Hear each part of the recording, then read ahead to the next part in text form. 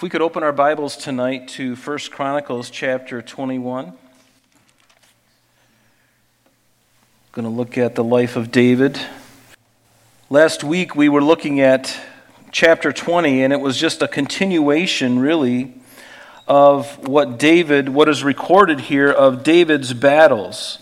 As he became king, as his administration became firm and established, David still had many enemies to defeat and to go to battle against. And one of them was, the Ammonites and the Syrians, and certainly the Philistines. And if you remember, last week we looked at these Philistines. They're a very unique group of people. They are, as we saw last week, they are non-Semitic people that really came from the island of Crete. And remember, they settled down, they tried to go down into Egypt, and the king of Egypt, I think it was Ramesses III, kicked them out of Egypt, and so the Philistines, these seafaring people, just continued to go up to the coastline, and they settled in the center of what you and I would call modern-day Israel. Back then it was called the land of Canaan. And so they settled in that land, and for hundreds of years, they just became a nuisance to the children of Israel. And we looked at some of the most famous Philistines, and one of them was Goliath, and we looked at Goliath and his brothers, and we looked at sort of like a proposed genealogy of these giants that were in the land. And Goliath was one of those, born to a giant who had a name of renown. His name was Rapha, and we looked at the kind of like, a proposed genealogy of these giants, and where did they come from? How did they come to be? And as we looked through the scripture, remember last week, we followed that all the way back to Genesis 6, where we found out that the descendants, the ancestors of these giants were the Nephilim, these fallen ones. And we looked at the spooky things that they were involved in Genesis 6. So these men who were either possessed by demons or demons themselves that had manifested themselves in human form and interbred with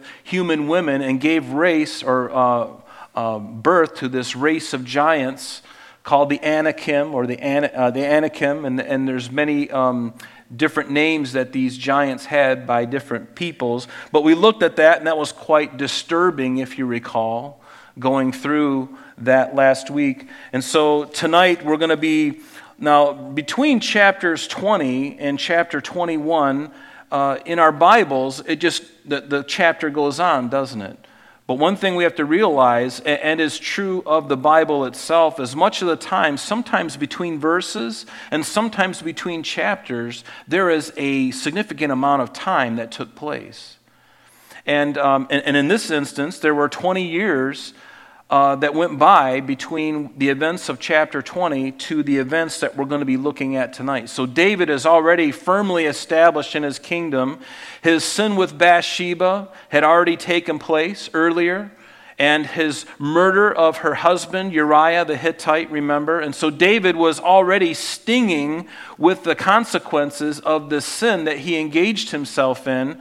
And then, Nathan the prophet tells him, because of these things, David, you've given great occasion to the enemy to blaspheme the name of God. And not only that, but the sword will not depart from your house. So David is now embroiled in this infighting in his own family. People in his own family committing incest, and then one killing the other. And we looked at that. And remember, as we went through 1st and 2nd Samuel and 1st and 2nd Kings, and now we are in 1st Chronicles, and it was just a horrible thing that had happened in David's life. And so now he's still feeling the effects of this, the repercussions of his disobedience, of his sin. And now we come to one of these areas in the scripture.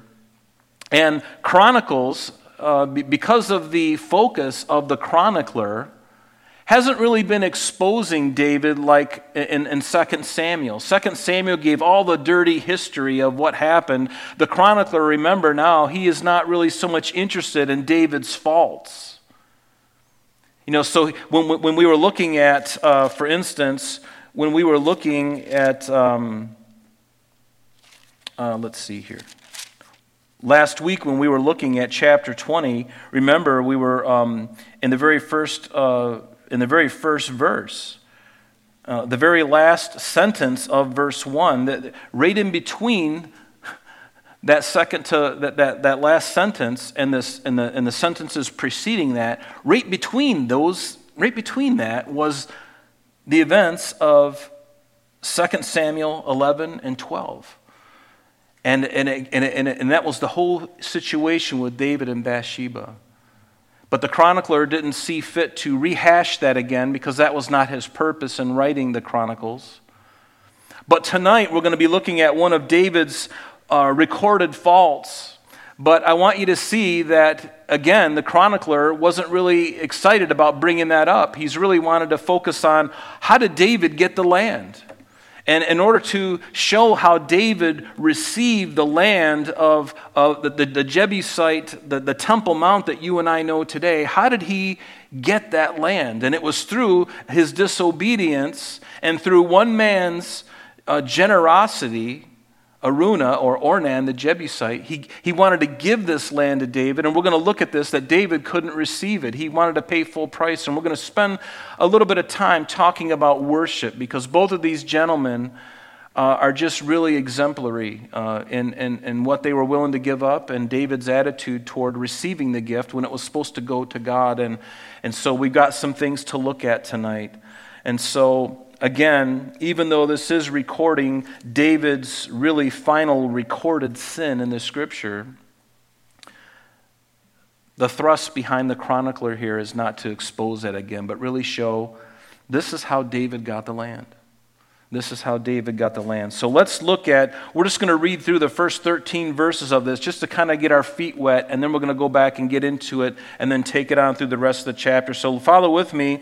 In verse 1 of chapter 21, it says, "Now Satan stood up against Israel and moved David to number Israel. And so David said to Joab and to the leaders of the people, 'Go number Israel from Beersheba to Dan, and bring the number of them to me, that I may know it.'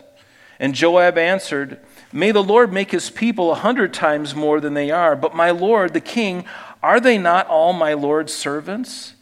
Why then does my lord require this thing? Why should he be a cause of guilt in Israel?' Nevertheless, the king's word prevailed against Joab, and therefore Joab departed and went throughout all Israel and came to Jerusalem. And then Joab gave the sum of the number of the people to David. And all Israel had 1,100,000 men who drew the sword, and Judah had 470,000 men who drew the sword. But he did not count Levi and Benjamin among them, for the king's word was abominable to Joab. And God was displeased with this thing. Therefore he struck Israel. And so David said to God, 'I have sinned greatly because I have done this thing. But now, I pray, take away the iniquity of your servant, for I have done very foolishly.' And then the Lord spoke to Gad, David's seer, saying, 'Go and tell David, saying, Thus says the Lord, I offer you 3 things. Choose one of them for yourself, that I may do it to you. Move to California. Move to New York.'" Oh, wait, that's not in here. Those are punishments. I'm sorry. So, sorry, Lord, I couldn't help myself. So Gad came to David and said to him, "Thus says the Lord, choose for yourself either 3 years of famine or 3 months to be defeated by your foes with the sword of your enemies overtaking you, or else for 3 days the sword of the Lord, the plague in the land, with the angel of the Lord destroying throughout all the territory of Israel. Now consider what answer I should take back to him who sent me." And David said to Gad, and I love this, "I am in a great distress," David says. "Please let me fall into the hand of the Lord, for his mercies are very great, but do not let me fall into the hand of man." And I love this about David. You know, David had this relationship with God that he knew that men are not very merciful. Men are not very gracious. You know, because within man we have this tendency, this nature to have our pound of flesh, to get vengeance. And David knew this because he was a warrior. And he knew, however, that God was very gracious. Even though he deserved to have punishment upon himself, he said, "I would rather fall into the hands of God, who I can trust his judgment. Even in his judgment, I can rest in it. Lord, whatever you have for me because of what I've done, I can accept that. And I know that you're right, and it won't be any harder than it needs to be, and it won't be any less hard than it should be. And so I trust you even in the judgment. But David also knew God was a God of mercy, unlike men. And I love that about David. And that's a really great heart to know. And he knew the heart of God. And really, isn't that why we're here tonight? We want to hear the heart of God. We want to understand the heart of God. And most of us, hopefully all of us, we have been the recipient of that grace. And we love God because we understand his love for us. He's not this angry man in the heavens who just can't wait to smash you. He's totally different from that. He's totally foreign to any other love that we've ever experienced, even from parents. You know, we look up to our parents, but do you realize that our parents are sinners just as much as we are? But God himself is the perfect parent. He knows exactly how much to throttle. He knows how much pain to allow or to inflict to get the point across, to get our attention, to bring us to repentance. And he doesn't do it any more than he needs to. And in that way, he's a perfect father. That's the kind of God that I love. And oftentimes, he gives me way too much rope. And sometimes he gives me a short rope. And I just never know what's going to happen. But I know he's a God of justice. And the only reason he's allowing me not to get caught is because he's waiting for me to repent. But there is a time, even as a child of God, where he says, okay, I've extended this grace to you. Now I got to expose this thing in your life. I can't allow you to go on because you're not being a good witness to me, of me. And you're not being any witness, frankly, to your family and friends. They know you to be a Christian, and if I don't do something, they're going to wonder, who is this God? But he is very gracious. He's slow to anger. He's plenteous in mercy, as it tells us in Exodus. He even proclaimed that. Very forgiving, very loving. So let's go back to verse 1 here. Notice it says, now Satan stood up against Israel and moved David to number Israel. Now what's interesting is in 2 Samuel chapter 24, which is really the parallel passage to this. Remember what it said? And I'm just going to read it to you because it seems like there's a discrepancy here, but there really isn't.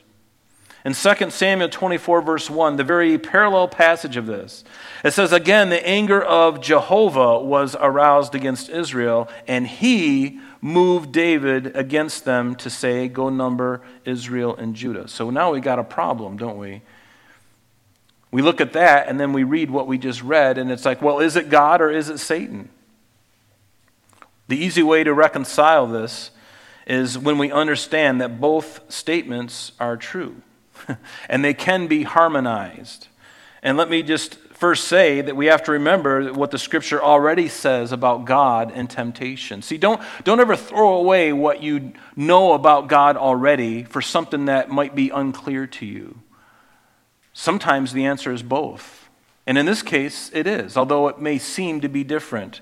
In James chapter 1, verse 12, what does it tell us? Now remember, this is Jesus' half-brother James. He says, blessed is the man who endures temptation, for when he has been approved, he will receive the crown of life which the Lord has promised to those who love him. Let no one say when he is tempted, I am tempted by God. Listen to this. For God cannot be tempted by evil, nor does he himself tempt anyone. Did you hear that?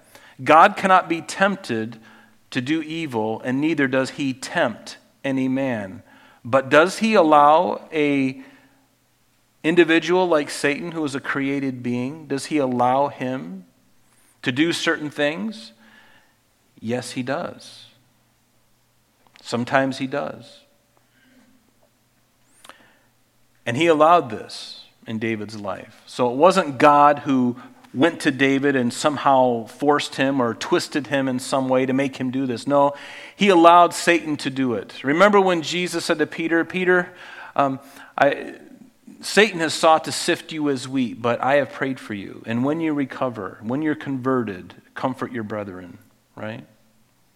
Similar kind of thing. God allowed it Satan was just a tool that God used. So Satan was the one who did the tempting, and God is the one who allowed it to bring about something, a realization in David's life and to the people of Israel. And so Satan is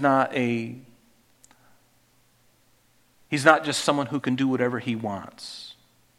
And aren't you glad that he can't just get away with whatever he wants? He can't just go out and do whatever he wants. He has to go before the throne of God. Yes, even Satan. And we see this in Job, as we'll see in a few moments. But remember, God is all-powerful, and Satan can only do what God ultimately allows him to do. And so therefore, you reconcile these two passages. Yes, it was God, but ultimately he used Satan to do it. And Satan was more than happy to do it.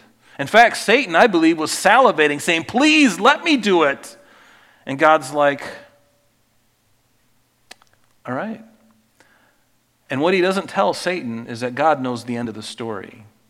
He knows the end of what's going to happen. And he knows he's going to accomplish it. And he's going to understand. He understands the end of it all. Satan doesn't.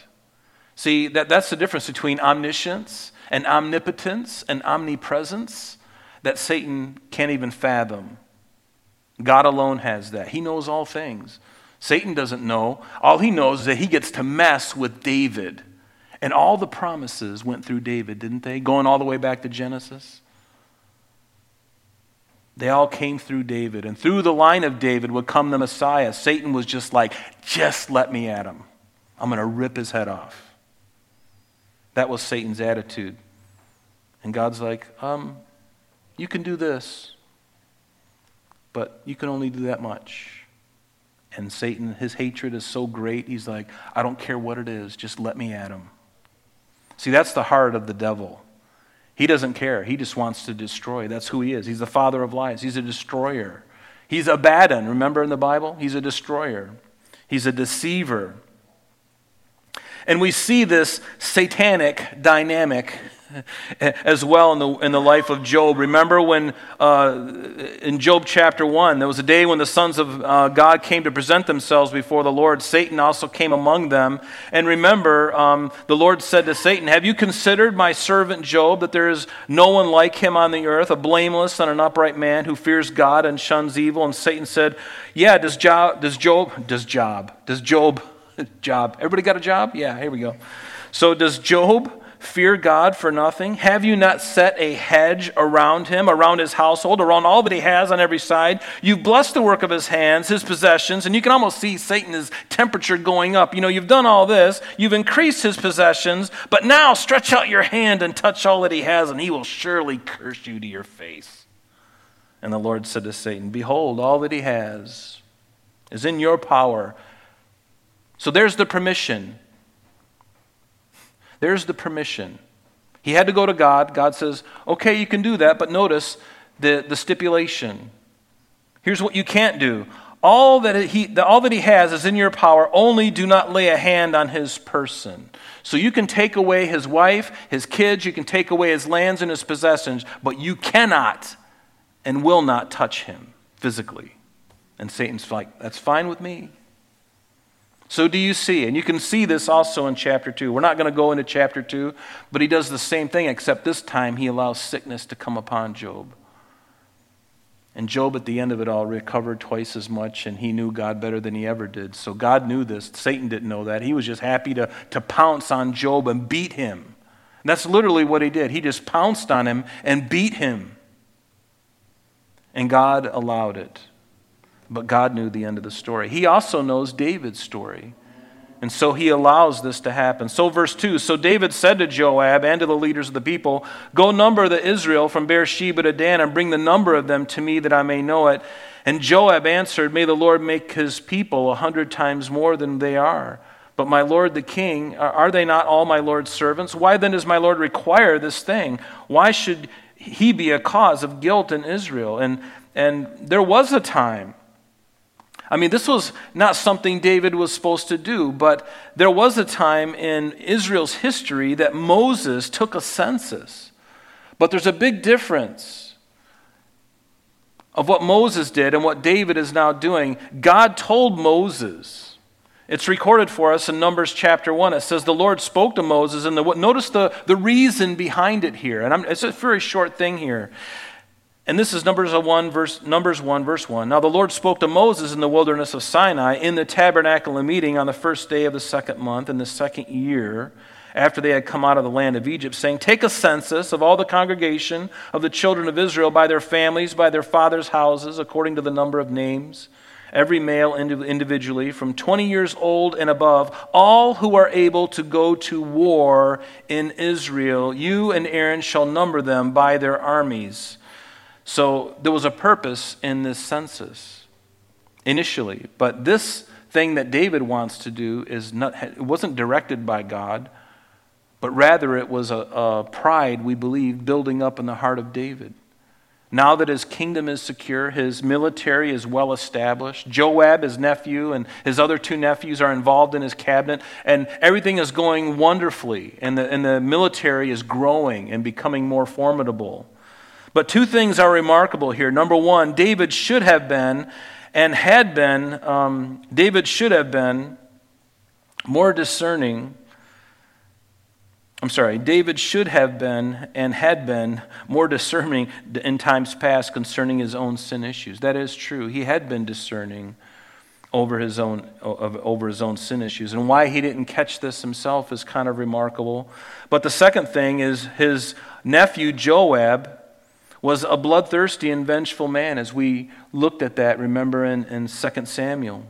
But now even Joab, this bloodthirsty general of his, and his nephew, he's the one crying foul on this plan. And that's really unusual, because usually it's David restraining Joab from cutting somebody's head off. But now Joab is going, David, what you're doing is wrong. Even he suspected that it was David's pride getting the better of him. But by this time, David's kingdom again was very well established. And David let this go to his head. And it appears that he wanted to know his strength in numbers. It wasn't good enough just to see the army and to have an understanding. But now he wanted the numbers. He wanted the Excel spreadsheet texted to him. Let's see all the tribes. I want to look at them. Let's just massage those numbers a little bit and look at them. But unfortunately, this is the same old story for most people. What does it tell us in Proverbs 16:8? A very familiar passage, right? Pride goes before destruction, and a haughty spirit before a fall. This was not David's finer moment. And I am really glad that David's faults are shown to us, because David is in glory right now. He's in heaven. But he was a forgiven man. And yes, he had a couple of really blots on his record, but the Lord forgave him. And David didn't continue in those things. Once he came across the guilt of his sin, he confessed it, he was changed, God forgave him, he went on, and he wrote some of the most beautiful psalms. And had he not gone through those deep, dark areas in his life, think about what would have happened. None of us guys would have had Psalm 51 and Psalm 32, where it talks about sexual sin. Or ladies, for that matter, Some of those psalms wouldn't have been written had David not gone through, perhaps, those deep, dark waters of being busted and then feeling like the vitality of his life was just shriveling up. And for people who go through that now, they can read that psalm and go, oh my gosh, that's exactly what I feel. And God, if you can forgive him, you can forgive me. And so Romans 8:28, right? All things work together for the good to them that love God, to them who are called according to his purpose. Even our horrible moments in our life, God can turn around and use those things. It would have been far better for him not to have done them, but he can use them and use them for instruction for others, for not only recognizing it in yourself, your humanity, but then to turn it around and know that you're forgiven and that you're heaven-bound. To be able to turn that around and put a positive spin on it is a wonderful thing.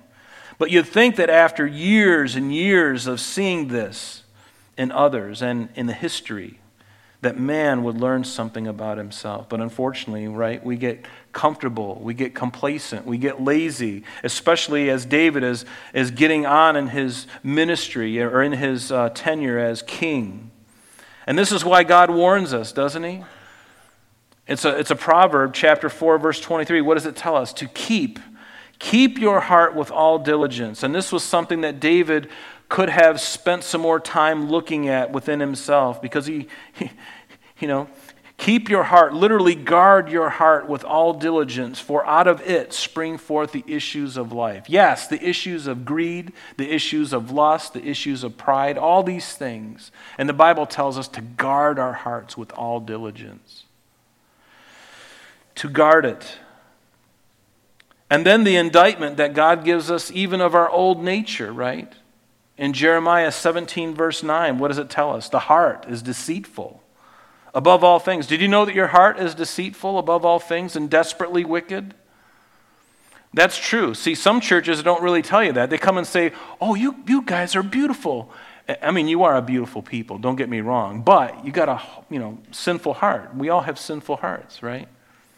And we got to tell the truth, because the Bible is the truth. God's word is the truth, and we must not be slack from it. The heart is deceitful above all things and desperately wicked. And I love Jeremiah says, so who can know it? And then the very next verse, God answers with the answer. What does he say? Who can know it? And God says, I, the Lord, I am the one who searched the heart. I test the mind, even to give everyone according to his ways, according to the fruit of his doings. Aren't you glad that God is the one doing it and not man? I'd rather fall into the hand of God, because if you got a humble heart and a broken heart, you're in a good place.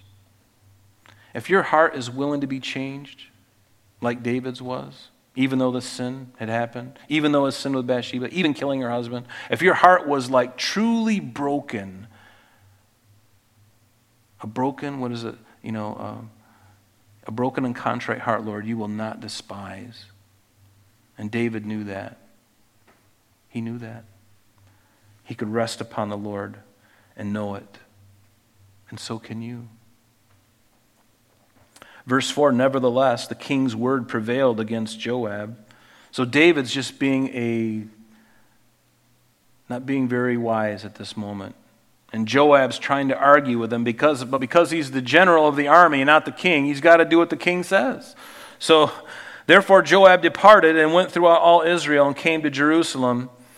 And 2 Samuel 24 tells us that about this time that this census began in the southeastern part of Israel, east of the Jordan, and then went north, and then crossing over the Jordan, going west towards Sidon, which is on the coast, and then finally going south all the way down to the northern parts of Israel around Beersheba. And so verse 5, then Joab gave the sum of the number of the people to David, and all Israel had 1,100,000 men who drew the sword, and Judah had 470,000 men who drew the sword. But he did not count Levi and Benjamin among them, for the king's word was abominable to Joab. And the thing is, the number would have been greater, but Joab did not do what David had said. He didn't do what David had said. This number could have been much greater if the reality of it was really known. But Joab said, you know what, I'm not going to give him the satisfaction of knowing the true number, because what he's doing is wrong. and he had that attitude. And the amount of time it took them to do this, 2 Samuel 24 verse 8 tells us that it took nearly 10 months to do this. Think about this. This is your general and a handful of guys going around Israel counting people. Isn't there something better for the general of the army, the captain of the guard? Isn't there something better for him to do than to count people and take a census? What happens if the Philistines rose up again?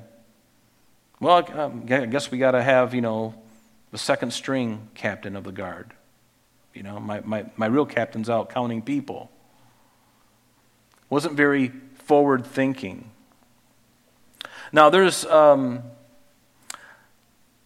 Let's go on to verse 7. There's a lot of things here that I could be sharing, but let's just go to verse 7. So God was displeased with this thing, and therefore he struck. Notice, he was displeased with what David did, but who did he strike? He struck Israel.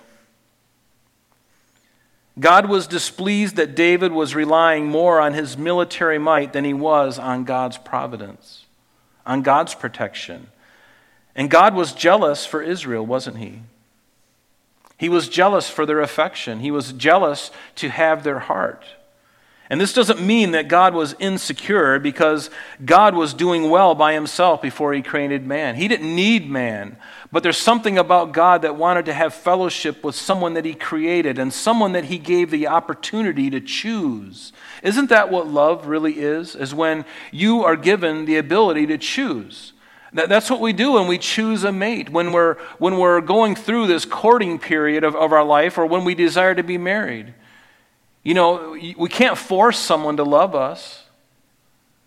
We talk with them, we go out and we walk and we go out to dinner, we have these things, and pretty soon there's a mutual love. You can't force that. And that's the kind of relationship that God wants with us. He doesn't make us do anything. He'd much rather have you come of your own volition, because that's what love is. Love is a choice, and then love then is a commitment beyond that, right? But God was jealous for his people. And why? Because he knows what's best for them. And when they turn away from his ways and they sin, they bring upon themselves what? God's chastening and even his judgment. And that's why God is jealous for us, because he knows what's best for us. We don't know what's best. We think we do, but we're short-sighted. And if you don't have the Spirit of God in you, all you've got to go on is this old nature. And the old nature is a stubborn rebel. It thinks it knows best. Well, I've been around this planet for 89 years, or I've been around for 60 or 70 years. I've been around the block a few times. I know how this works. I can do it myself. Thank you, God. But no thanks. And God is like, okay.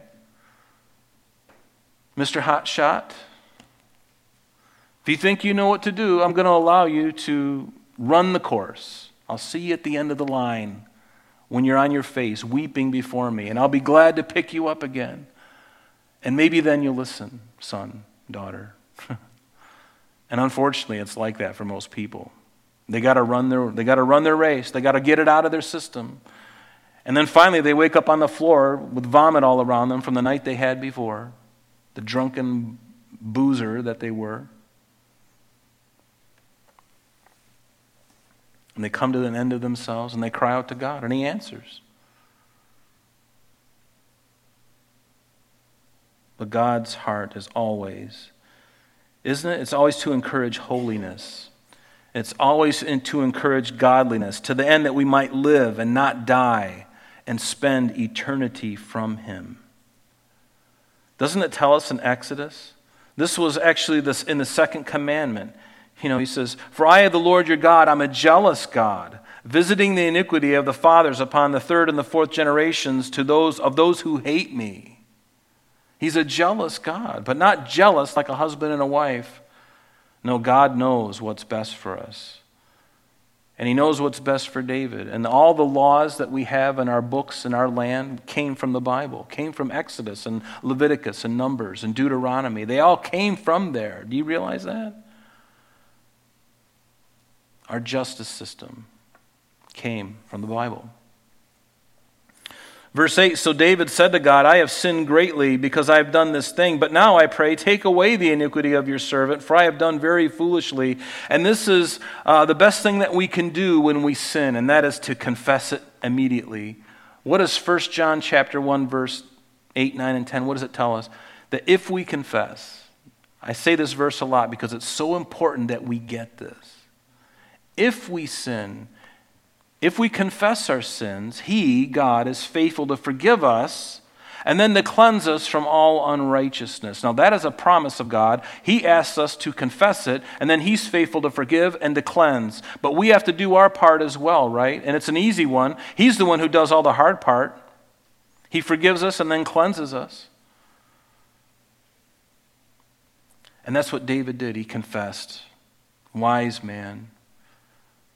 You know, you can't fool God. I mean, has anybody tried to fool God? You know, you do something. Maybe you're involved in something right now where you think nobody sees but God. And he's like, yeah, I see it.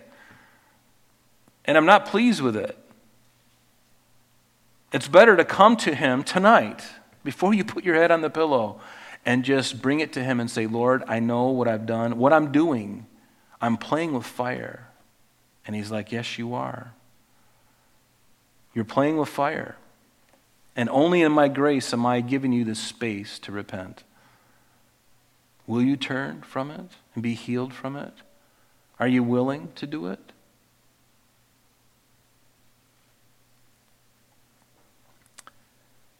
And when I read this verse, it sounds an awful like David's response when he sinned against Bathsheba and murdered Uriah. And that's a good thing. But in both cases, there were consequences, right? In the first case with Bathsheba and killing Uriah, David and Bathsheba lost their firstborn son. And secondly, because of this, the sword would not depart from his house. And now in this case, not David himself, but 70,000 men of Israel are going to die. Now granted, there was sin in the country as well, and there was sin in David. But David brought this upon them. And 70,000 men of Israel died. And doesn't it bring to truth what Romans 6:23 tells us? What does it tell us? The wages of sin is death, but the gift of God is eternal life through Jesus Christ our Lord. The wages of sin. That's what I get because of sin. I sin, this is what I get for a wage. I get death. Now, it may not be death immediately, but it's killing you. Your heart is filled with guilt. Your life is a mess. And you're continuing, and you're slowly dying inside, just like David did, until finally, a year after his sin with Bathsheba, he finally cracks like an egg. And Nathan says, David, you're not going to die, even though you deserve to die. God has forgiven you, but you've given great occasion to the enemies to blaspheme your God. And the sword won't depart from your house, David. That's the consequence. But now this consequence, 70,000 people die. There's always a consequence for sin, and sometimes others indirectly or directly suffer because of it. And let me just give you an example. A father may be an alcoholic. And because he spends all of his money that he should be giving to the family, he spends it all on booze. And now his wife and his family don't have adequate money for groceries and money to pay for the rent. And so who suffers now? The family. The family suffers because of the father's alcoholism. And you plug in whatever sin you want, it hurts other people. And so we're never in a vacuum when we sin. It always affects other people. Then the Lord spoke to David, verse 9, spoke to Gad, David's seer, or his prophet. That's what they were called. That's what they're called now, but back at that time they were called seers. And he said to him, go and tell David, saying, thus says the Lord, I will offer you 3 things. Choose one of them for yourself, that I may do it to you. And so Gad came to David and said to him, thus says the Lord, choose for yourself. Notice, either 3 years of famine, 3 months to be defeated by your foes with the sword of your enemies overtaking you, or else 3 days, the sword of the Lord, the plague in the land, with the angel of the Lord destroying throughout all the territory of Israel. Now consider what answer I should take back to him who sent me.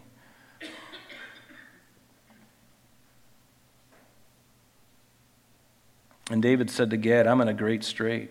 I'm in a great distress. Please let me fall into the hand of the Lord, for his mercies are great, but do not let me fall into the hands of men.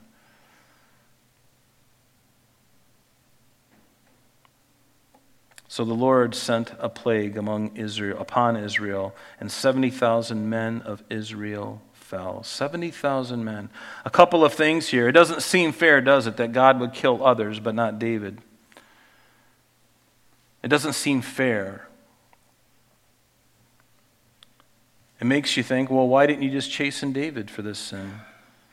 David would be chastened through this ordeal, there's no doubt, but why did he allow the plague to kill others? We don't know this for sure, but it is possible that the people of Israel at this time they too were also putting their trust in David's strength in his military, rather than putting their trust in the Lord. It's possible. The Bible doesn't really tell us, but it intimates that they were resting, David and the people, more on David's strength in military. He was renowned. He was a great military man. But isn't it interesting also that God judged the thing that David put his confidence in? As a result of this plague, there'd be now even less of his army, of these men, to put their confidence in, wouldn't there? 70,000 men are now gone that used to be part of it. And God would diminish what God would diminish what David had put his trust in. And sometimes God will do that. He will give you the desires of your heart, but send leanness to your soul. Remember that in the desert? He gave them the desires of their heart, but sent leanness to their soul. Is it possible that David's army was beginning to be an idol to him? Or maybe was it an idol to him? Whatever it was to him, his attitude was getting unhealthy. And God, in his grace and mercy, said, David, I can't let you go on like this. I must deal with this. God had to deal with it. And David, listen to this, being a shepherd as David was, he was wounded by this very deeply, as we will see by his response in verse 17. Again, when we sin, it's not just about us, about us and God, because our sins affect everyone around us. Our sin may diminish the joy and the blessing in our home. When we are engaging in sin and dominated by sin, what happens as a result of that? The light kind of goes out. It's not quite as bright. Our joy and our blessing in our home, and that affects our closest relationships, the people that are around us. And when we sin, and especially if we continue in it, we are much less of that source of light and blessing, and we defraud those around us. We defraud those around us of being a conduit of God's love and grace. Yes, that's what sin does. It affects us. And now we are not able, when we come into these doors, if we are riddled with sin, think of that. God wants to use you to bless somebody else here tonight. But if I come in with a bunch of stuff in my heart that I've been engaging in and I haven't repented, I haven't turned from them, I'm basically cutting off the light source from within me. And I'm robbing the church. My fellow brothers and sisters in Christ, I'm robbing them because I'm no longer willing to be a light because I feel so guilty inside. And I just shut my mouth and I just sit and I listen. But there's no interaction. I don't say, hey, brother, good to see you. How's your wife doing, after the stroke, Can I pray for you? There's none of that happening because you're so guilty and you know it. And so you just sit there with your Bible closed on your lap. No light shining through you. And all we have to do is confess and turn from it. God wants to use you and I and the church in these days. Because listen, there's not going to come any help from anywhere else. Do you realize that? Not from the government. Not from the U.S. government. Not from any government. There's no government on the earth that can do what God can do through you when you are a pure vessel that he can use. He'd much rather use you, and he did it with 12 men. He changed the world with 12 men. The world got turned right side up from 12 men. You and I are here because of those 12 men. From Paul the Apostle going out, and others, countless others, going out, and we are the beneficiaries of that. So take sin and crucify it in your life. Don't let anything have dominion over you. Just put it away from you and let God use you. Because isn't there something true when you confess it and your account is straight with God at night, that when you wake up in the morning, you feel clean inside. And you feel like you've got it all out with the Lord and he's forgiven you. Now go on. Don't beat yourself up. What, a righteous man falls 7 times and he gets up, right? He doesn't let the devil beat him over the head. He certainly don't listen to the voice in your own head saying, you're a no good nothing. And the devil's going, yes, you're a no good nothing. And God says, yeah, but you're one of mine. And I love you. And I got a better plan for your life. Are you willing? Right?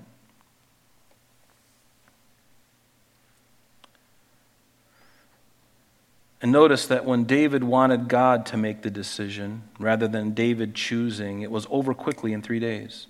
As opposed to the other options, which would have been drawn out for days or weeks, and it would have been much worse. And David was just like, I want to fall into the hand of God.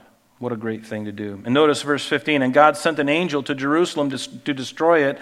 And now it was getting really personal to David as the angel was beginning to destroy those in Jerusalem.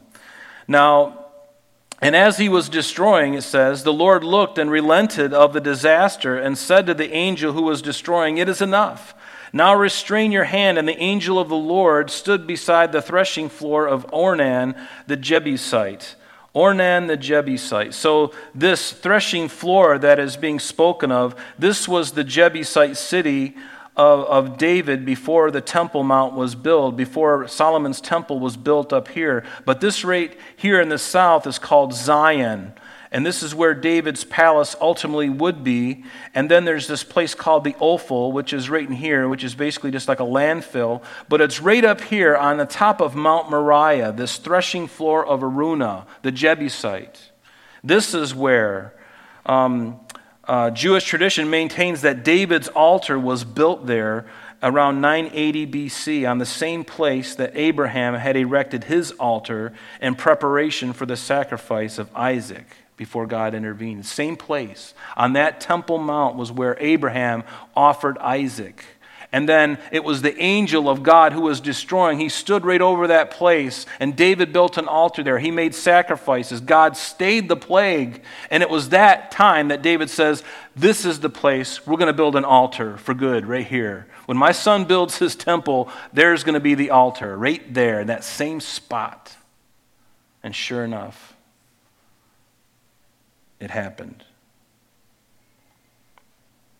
And then David, verse 16, he lifted his eyes and saw the angel of the Lord standing between earth and heaven, having in his hand a drawn sword stretched out over Jerusalem. And so David and the elders, clothed in sackcloth, just in humility and brokenness and mourning, they fell on their faces. And David said to God, was it not I who commanded the people to be numbered? I am the one who has sinned and done evil indeed. Notice the shepherd's heart of David here.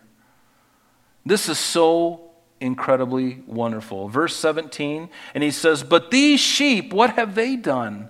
And that's the right answer, David. That's the right heart, David. But these sheep, what have they done? Let your hand, I pray, O Lord my God, be against me and my father's house. It was already against his father's house from Bathsheba, right? But now bring it even more upon me, Lord, but leave these sheep alone. Against me and my father's house, but not against your people, that they should be plagued. And again, what a wonderful shepherd's heart David had.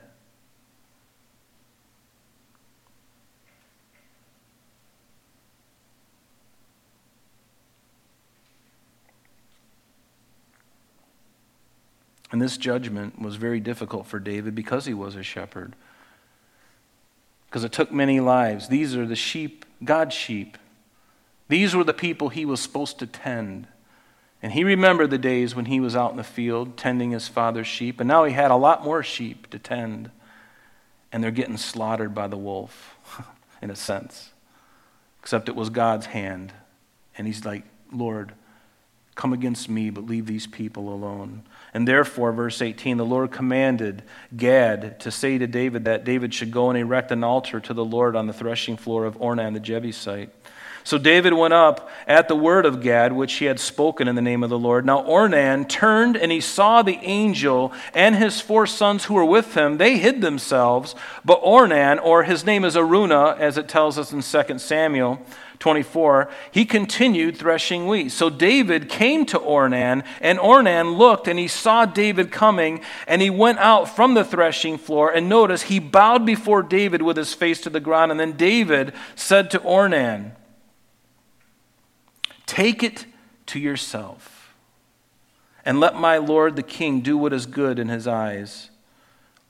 Look, I also give you the oxen for the burnt offerings, the threshing implements for the wood, and the wheat for the grain offering. I give it all. Notice this Jebusite man willing to give up the land and the cattle that he had and the implements. David, I give it all to you. My king, I give it all to you. And David, I can imagine the tears are probably coming down his eyes, and he's being convicted big time. He's like, oh my goodness, look at the worship of this man. David knew what worship was. Ornan was willing to give all of this to David. What sacrifice. And then verse 24, the king said to Ornan, no, and put a star by this verse 24. This is huge.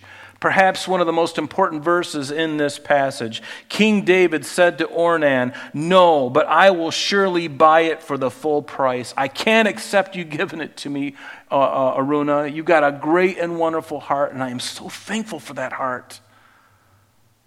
But I can't do it.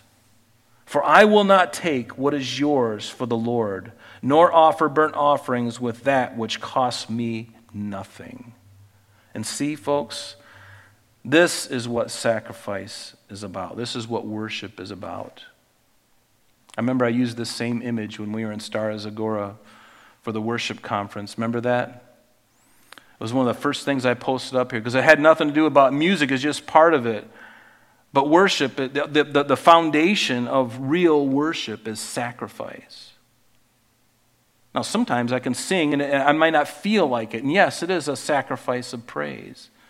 But at the foundation of real worship is something that we don't like. And it's sacrifice.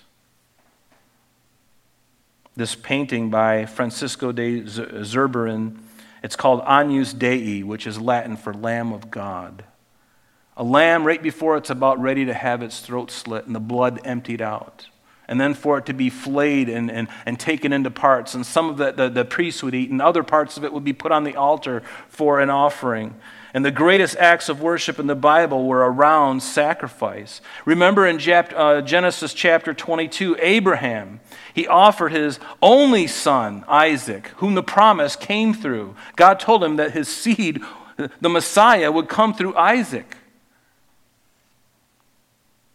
But then God told him, now take your son, your only son, and take him up on the Mount Moriah. Yes, the same place we're looking at right now. On top of Mount Moriah, and I want you to offer him there. And he knew that it was wrong. God didn't require a human sacrifice, but he knew the voice of God. And he says, well, God, you got a problem because you told me, you've given me a promise about my seed and about my son, and if I offer him, then you've got to raise him up from the dead. And God's going, well, let's see what you got. And so he does. He raises that knife, and just at the moment when he's about ready to plunge that knife into his son's chest, the Lord says, okay, Abraham, enough. And he put a substitute. In the mount of the Lord it shall be seen. The Lord himself will be the sacrifice. And who is the Lord himself? It's Jesus Christ, right?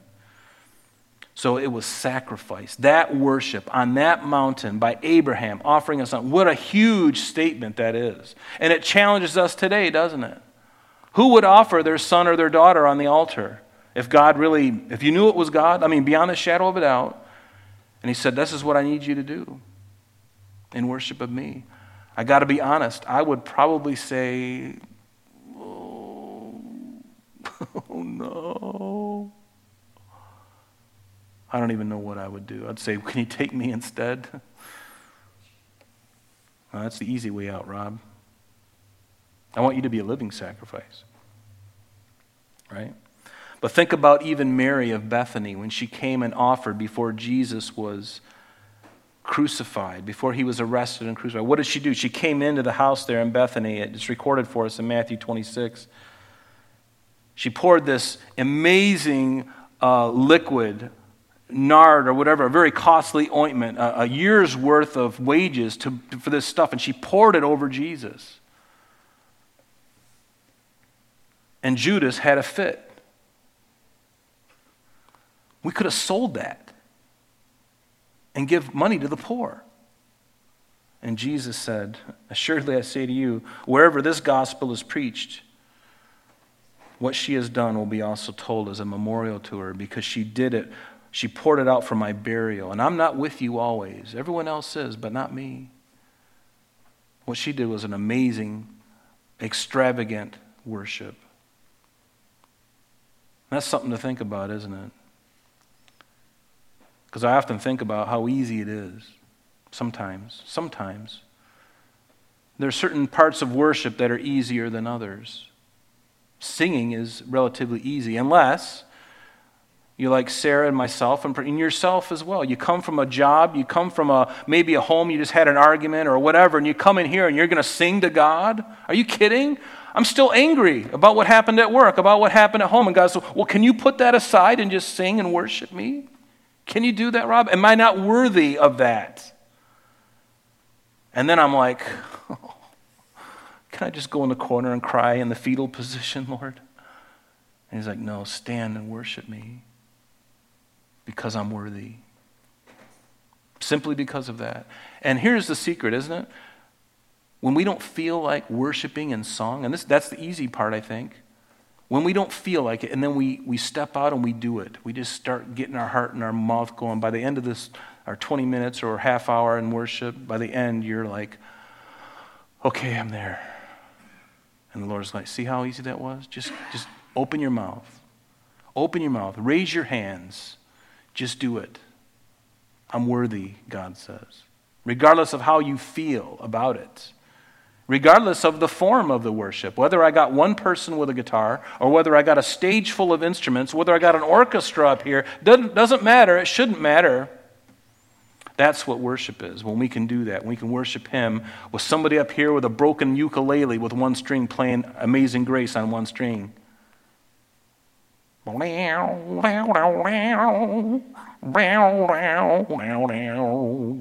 Right? We should be able, can we? Would we? But obviously the greatest act of worship was the Lamb of God, Jesus Christ, willingly taking upon Himself our sin. He willingly did it. And God the Father said, "This is my Son in whom I am well pleased." He made His soul an offering for sin, as it tells us in Isaiah 53, verse 10. And Paul tells us in 2 Corinthians 5:21 that He who knew no sin became sin for us, that we might become the righteousness of God in Him. Oh, hallelujah. Wasn't that awesome? Awesome, awesome. So in verse 25, so David gave Ornan 600 shekels of gold by weight for the place.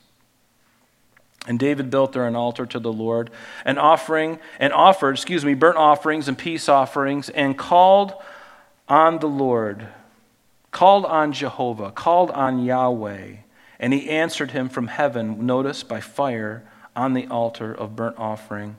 And so the Lord commanded the angel, and he returned his sword to its sheath. He put it back.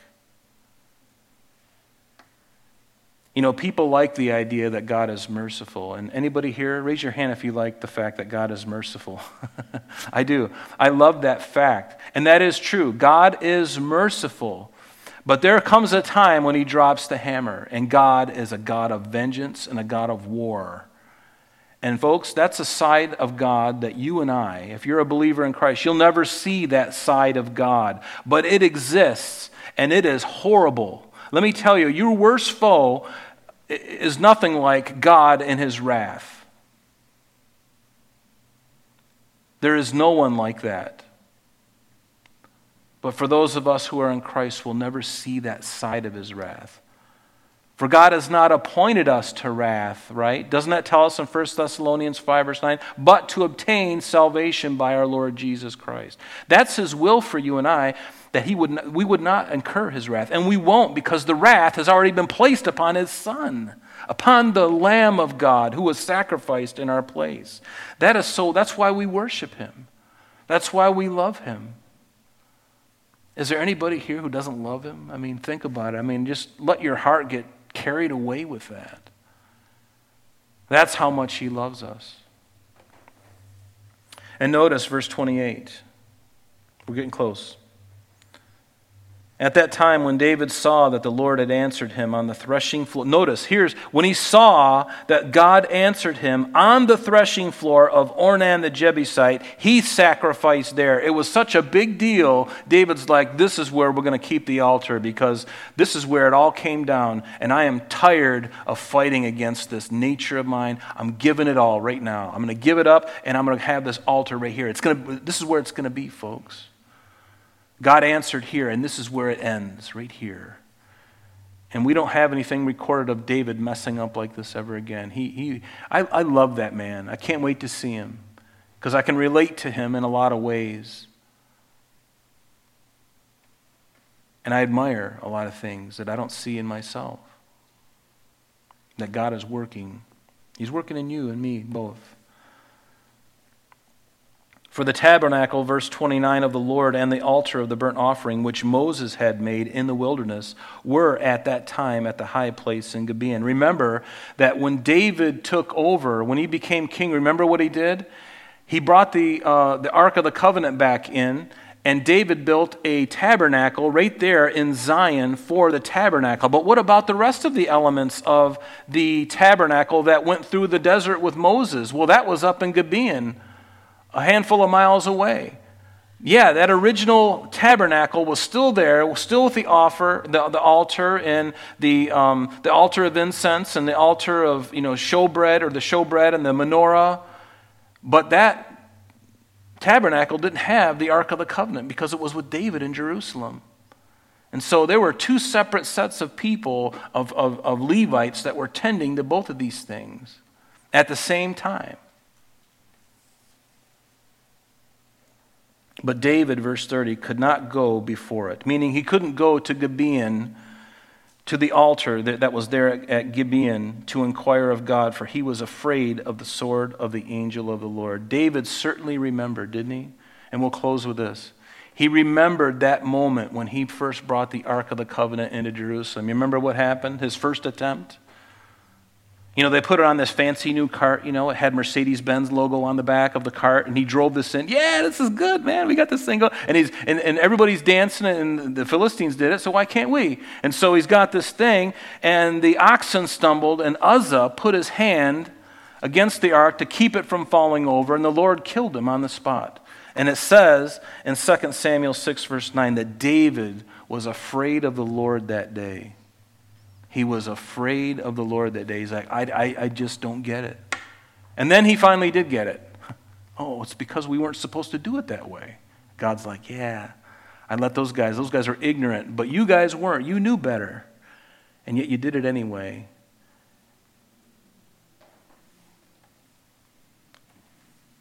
And so David, he was afraid of the sword of the angel of the Lord. So he didn't go and inquire at the altar in Gibeon. He made that one right there. And it stayed there, that altar. In fact, Solomon would build his temple there. The altar would be there. And it would be there until 70 A.D.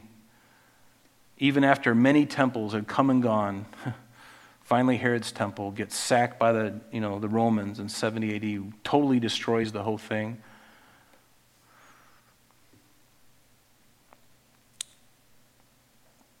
But I love David's heart.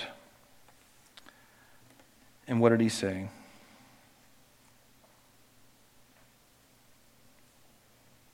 No, but I will surely buy it for the full price.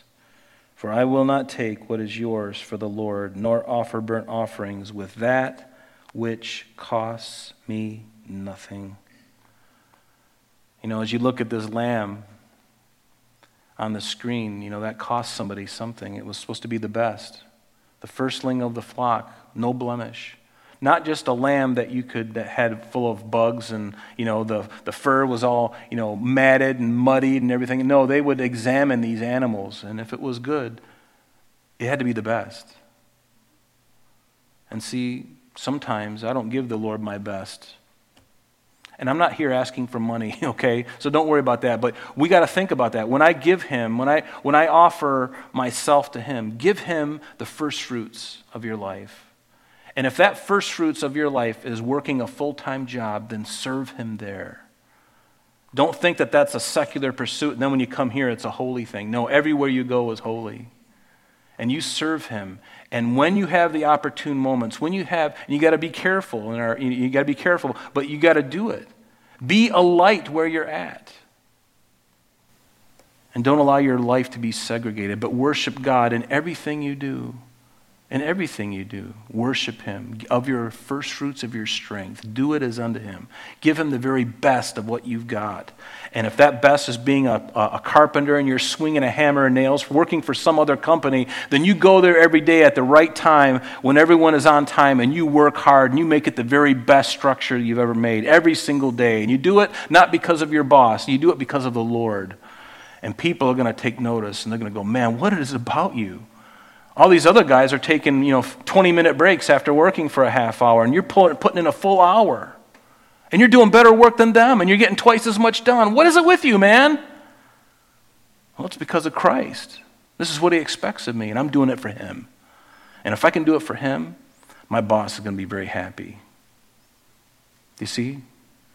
And that's our worship. We can worship him everywhere and anything. And pray to God that if you have to have a double bypass, that your doctor is thinking the same thing. I'm going to do the very best today. This is going to be the best heart transplant. This is going to be the best bypass I've ever done, and I'm going to do it for God. He's gifted these hands, and this is what I'm going to do. Amen? Let's stand and pray. Lord, we just thank you for this passage, and it wounds us, Lord, and it makes me evaluate sometimes the slovenly way in which I do things. It challenges me in my slothfulness, in my lack of care. And Lord, I ask for your forgiveness for that. Lord, you truly are worthy of more than I'm giving you. And if there's anybody in this room that feels the same way, Lord, just touch our hearts tonight. And help us not to walk out of here condemned, but rather just come to your feet, either now or after the service or tonight before our head hits the pillow, and just be honest and let you do the work. So do that work in us, Lord. We ask it in your precious name. We love you. In Jesus' name, amen. Amen. God bless.